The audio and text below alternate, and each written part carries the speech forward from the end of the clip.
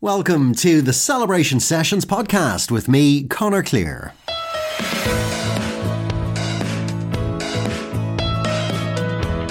The Celebration Sessions is a podcast unpacking life, loss and love. As a celebrant, I want to learn more about how we celebrate, how we fall in love, how we mark the important occasions, and how we can better talk about the inevitable loss we'll meet along the way. This is my look at the beauty of it all. And really it's a reminder of how important it is now more than ever to celebrate. So thanks for joining me on the Celebration Sessions podcast.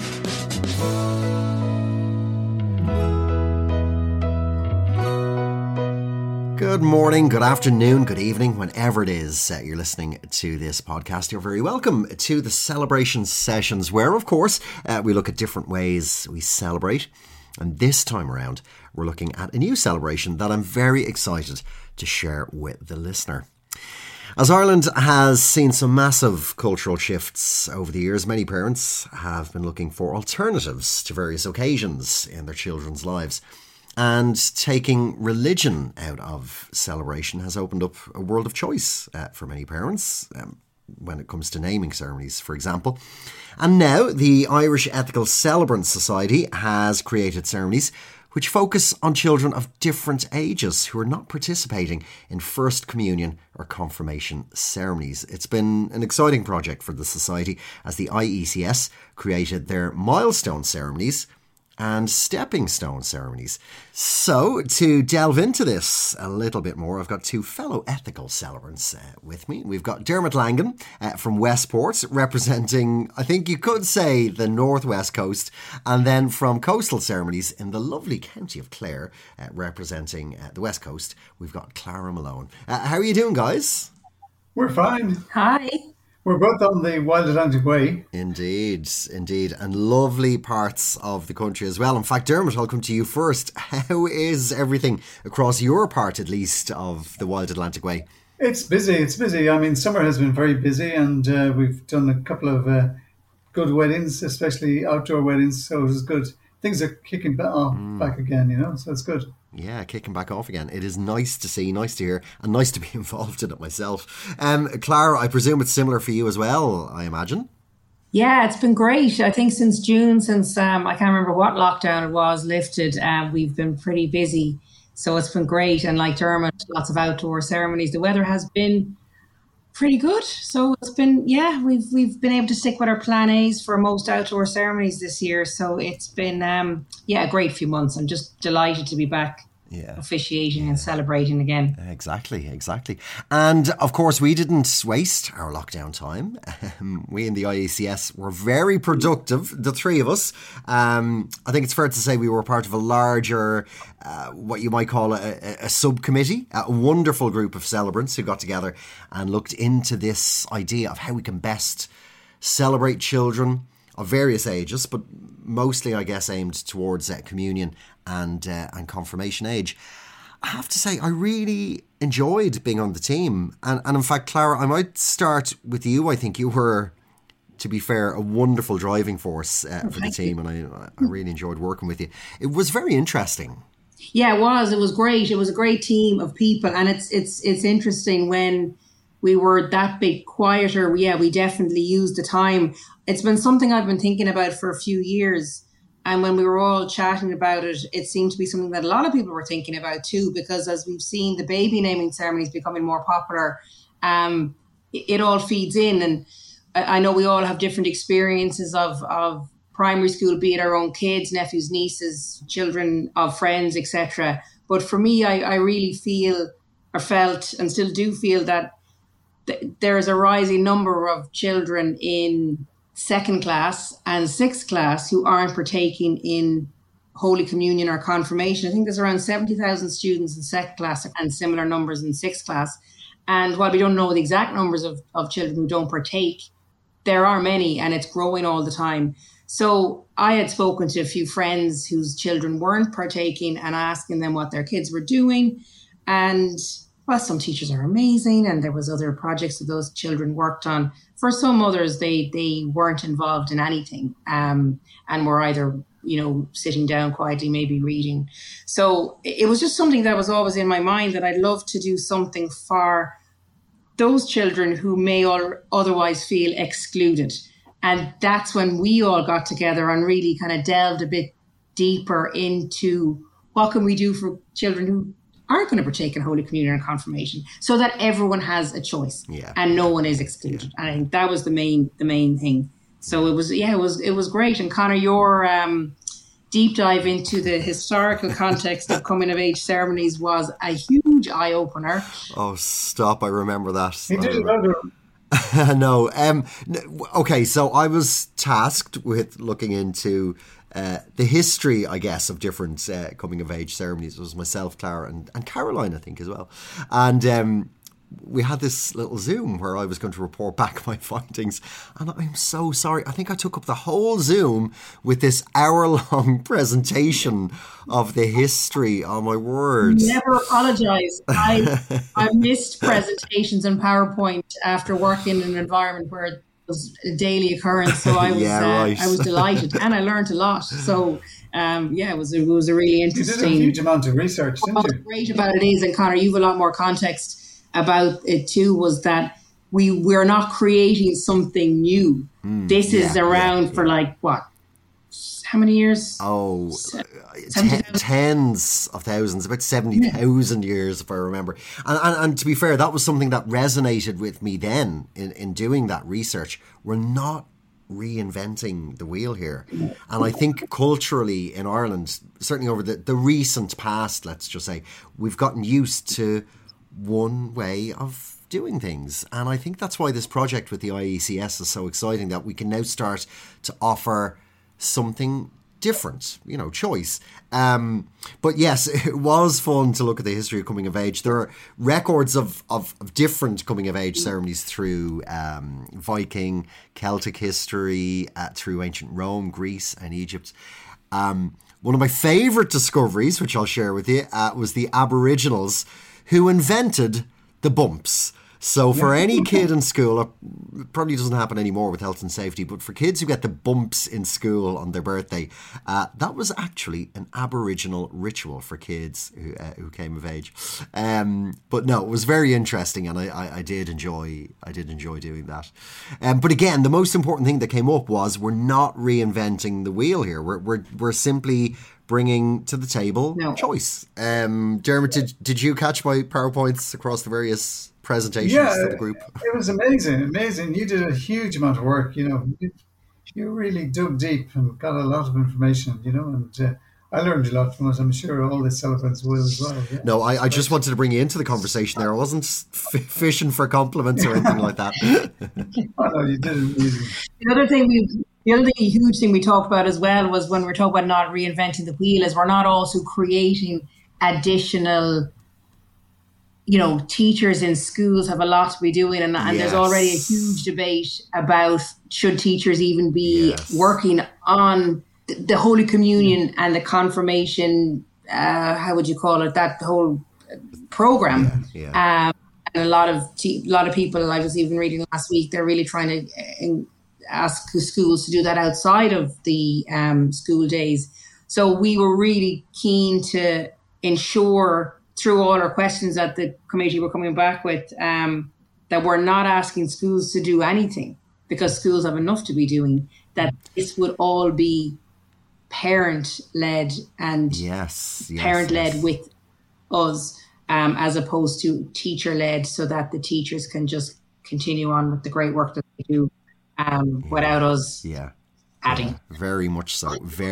And in fact, Dermot, I might bring you in here. The reason I wanted to chat to you, you've actually conducted a few of the ceremonies. So I wanted to get an idea really of what these ceremonies could look like. Tell us about some of the ceremonies you've done.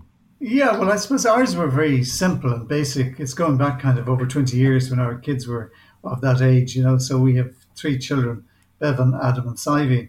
So we had special days for them, and we called them the Bevan Day or the Adam Day or the Sivian Day. Oh, very nice. And it was because in the school, they went to a Church of Ireland school, and kind of some of the children would have gone to communion and that. So as that they wouldn't feel left out, just make a very special day for them, Yeah, of course, a chance for them to wear their their dress, which wasn't going to be white, but if it was going to be white, or if they wanted white, they could have worn white.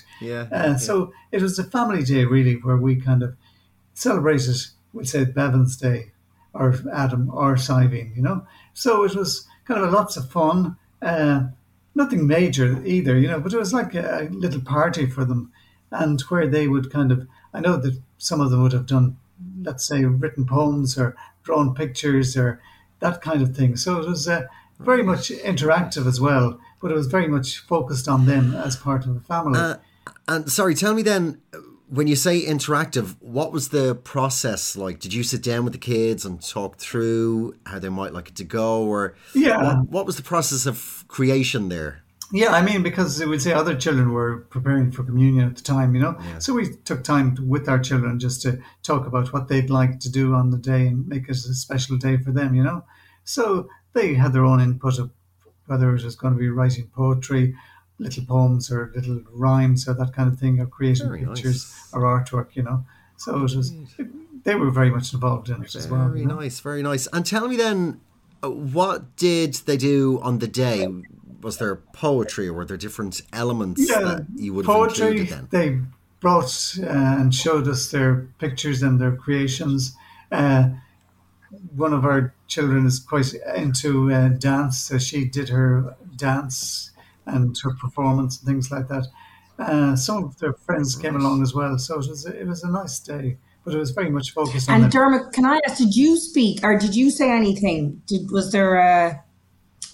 you speak about the kids to them, or was there any adult input? Just a little, you know. We just kind of spoke about, you know, how they were progressing and that kind of thing, you know, and you know, it was quite simple because, I mean, it's gone back nearly 20 years ago at this stage, you know, and it was just an alternative and something that was different to what the other children were doing, because they were all kind of getting dressed up in their white dresses and going out having parties and that kind of thing, you know. So just so that they wouldn't be left out, you know. And in fact, that is something that resonates with me a little bit, because I know from chatting to a few people who missed their confirmations and communions due, of course, to the pandemic, I said to them, look, myself and the IECS are working on this, and they say, oh no, we think we'd like them to do it with the rest of their class. And I get a sense from you, Dermot, that your children's friends became involved and attended as well, and they were able to share the day with their friends. Yeah, they were indeed. Yeah. So it wasn't done in isolation, you know. Their best friends were brought along as well, you know. So it's very much kind of them, I suppose, showing off on the day, you know, because the other children had shown off on their day, you know. So it was very much kind of, you know, been out there and been proud, you know. Yeah. I love that idea of their friends coming, because we had that debate as well about, you know, when you would have, so say there was a group and there was one or two children who weren't making their Holy Communion or confirmation, when would you have their ceremony? We were saying, well, look, whenever it would suit, because for some children, they may want it on the same day as the actual church mass is happening. And then, you know, a lot of hotels have parties and tables afterwards. Maybe they could join their friends after, or for some, they may want to have it on a different day and invite their friends who may have already made their Holy Communion or confirmation to come to their day. So it really is, again, all depending, because you may have, we were talking about this as well, you may have a ceremony with one child, like you would have had, Dermot, with your kids, or you may actually take a group of, maybe there might be 5 or 6 kids who may all decide they'd like to do something because the other 20 are making their communion or confirmation, and you would do a group. So, but either way, one of our themes that we talk about is that friendship piece, and I just think it's really nice that they got to share that day, and I'm sure their friends thought it was fabulous as well. A chance to get dressed up and have a bit of fun and showcase your talents is always a good day. Yeah, I think it was important, really, that their friends were part of it as well, you know, so they could see that we weren't people with horns, you know what I mean? we were normal people doing normal things, you know. But just because we didn't do communion, we were normal.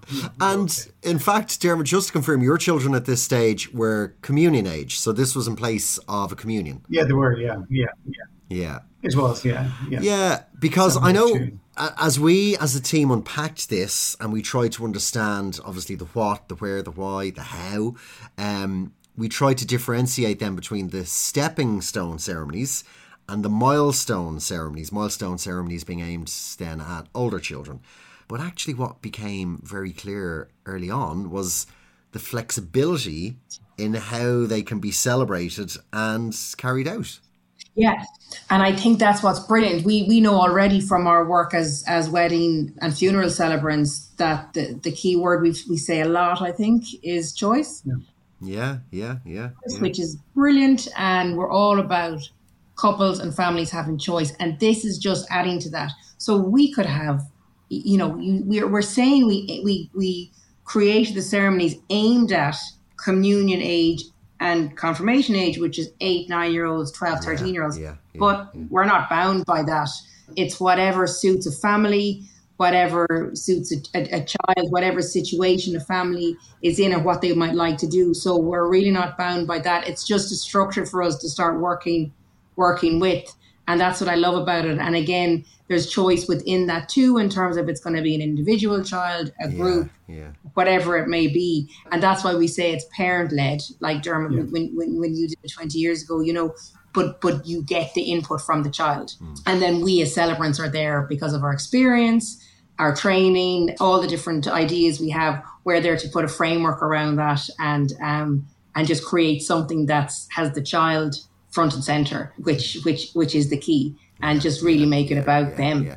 And I think there are some really nice elements then that can be put into really both the different ceremonies for the different ages. They're so customizable.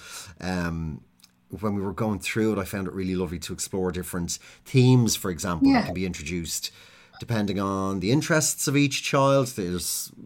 I know we talked about community and charity, the environments. They can really be tailored to the children. I love those ideas because I see with my own children, they're coming home from school talking about environmental issues. They're talking about charity initiatives that they're doing in school, and it's just forefront of their minds. And that's when we talked about it. We thought, yeah, absolutely, we want to encourage and bring in maybe writing a poem, doing a dance, singing, whatever their talents are, playing the guitar.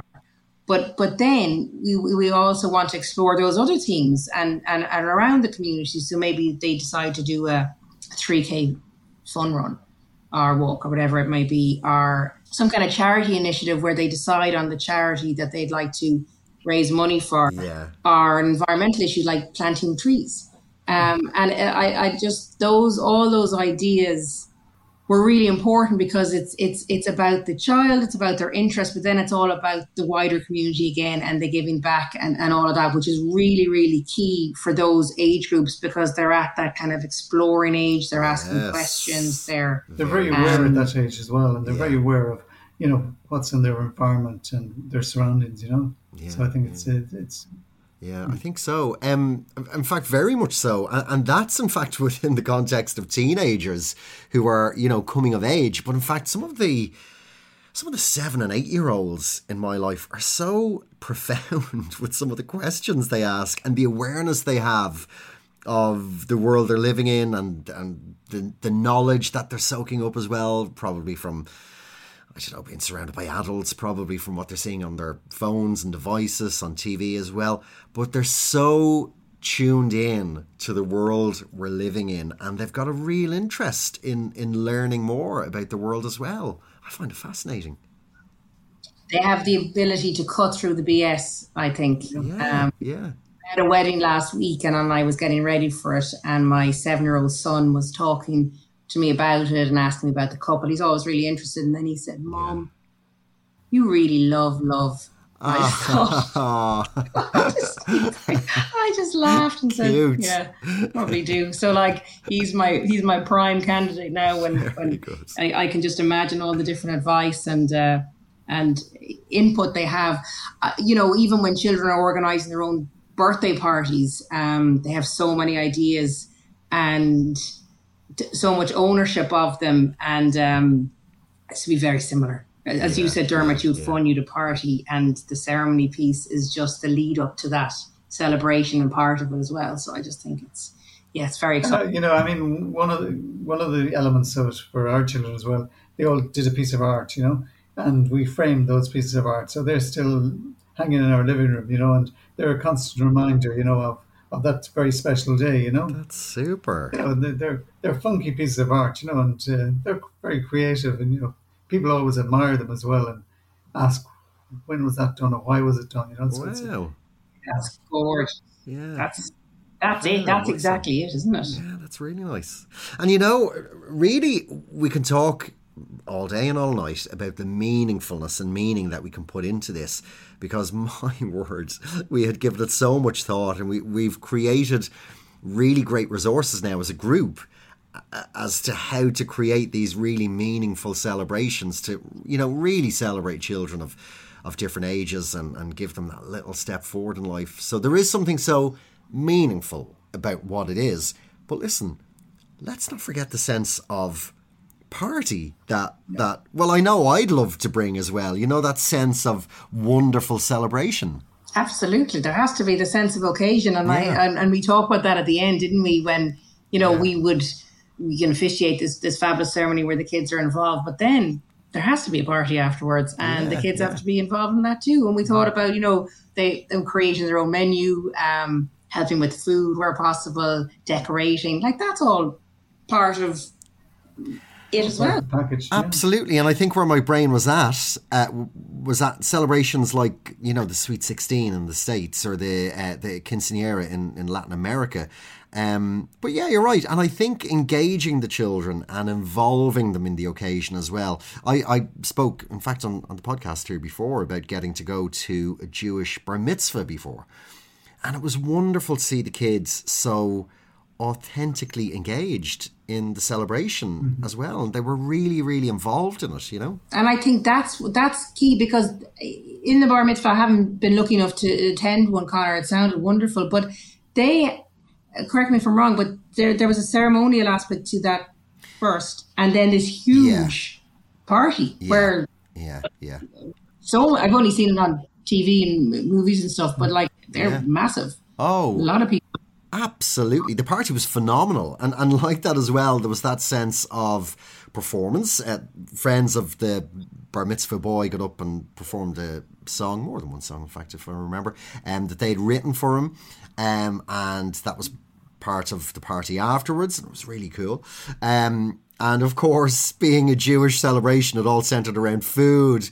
So I had to be rolled home after it. We just went from meal to meal. And what about the ceremonial piece of it? Was there poetry, readings, music in that too? What? Yeah. So being religious, it took place at the synagogue during the Shabbat prayers. And the bar mitzvah boy reads from the Torah to the congregation. And so the idea is that I think bar mitzvah translates from Hebrew, son of the commandments, I think. So very similar actually to the confirmation and the terminology, in fact.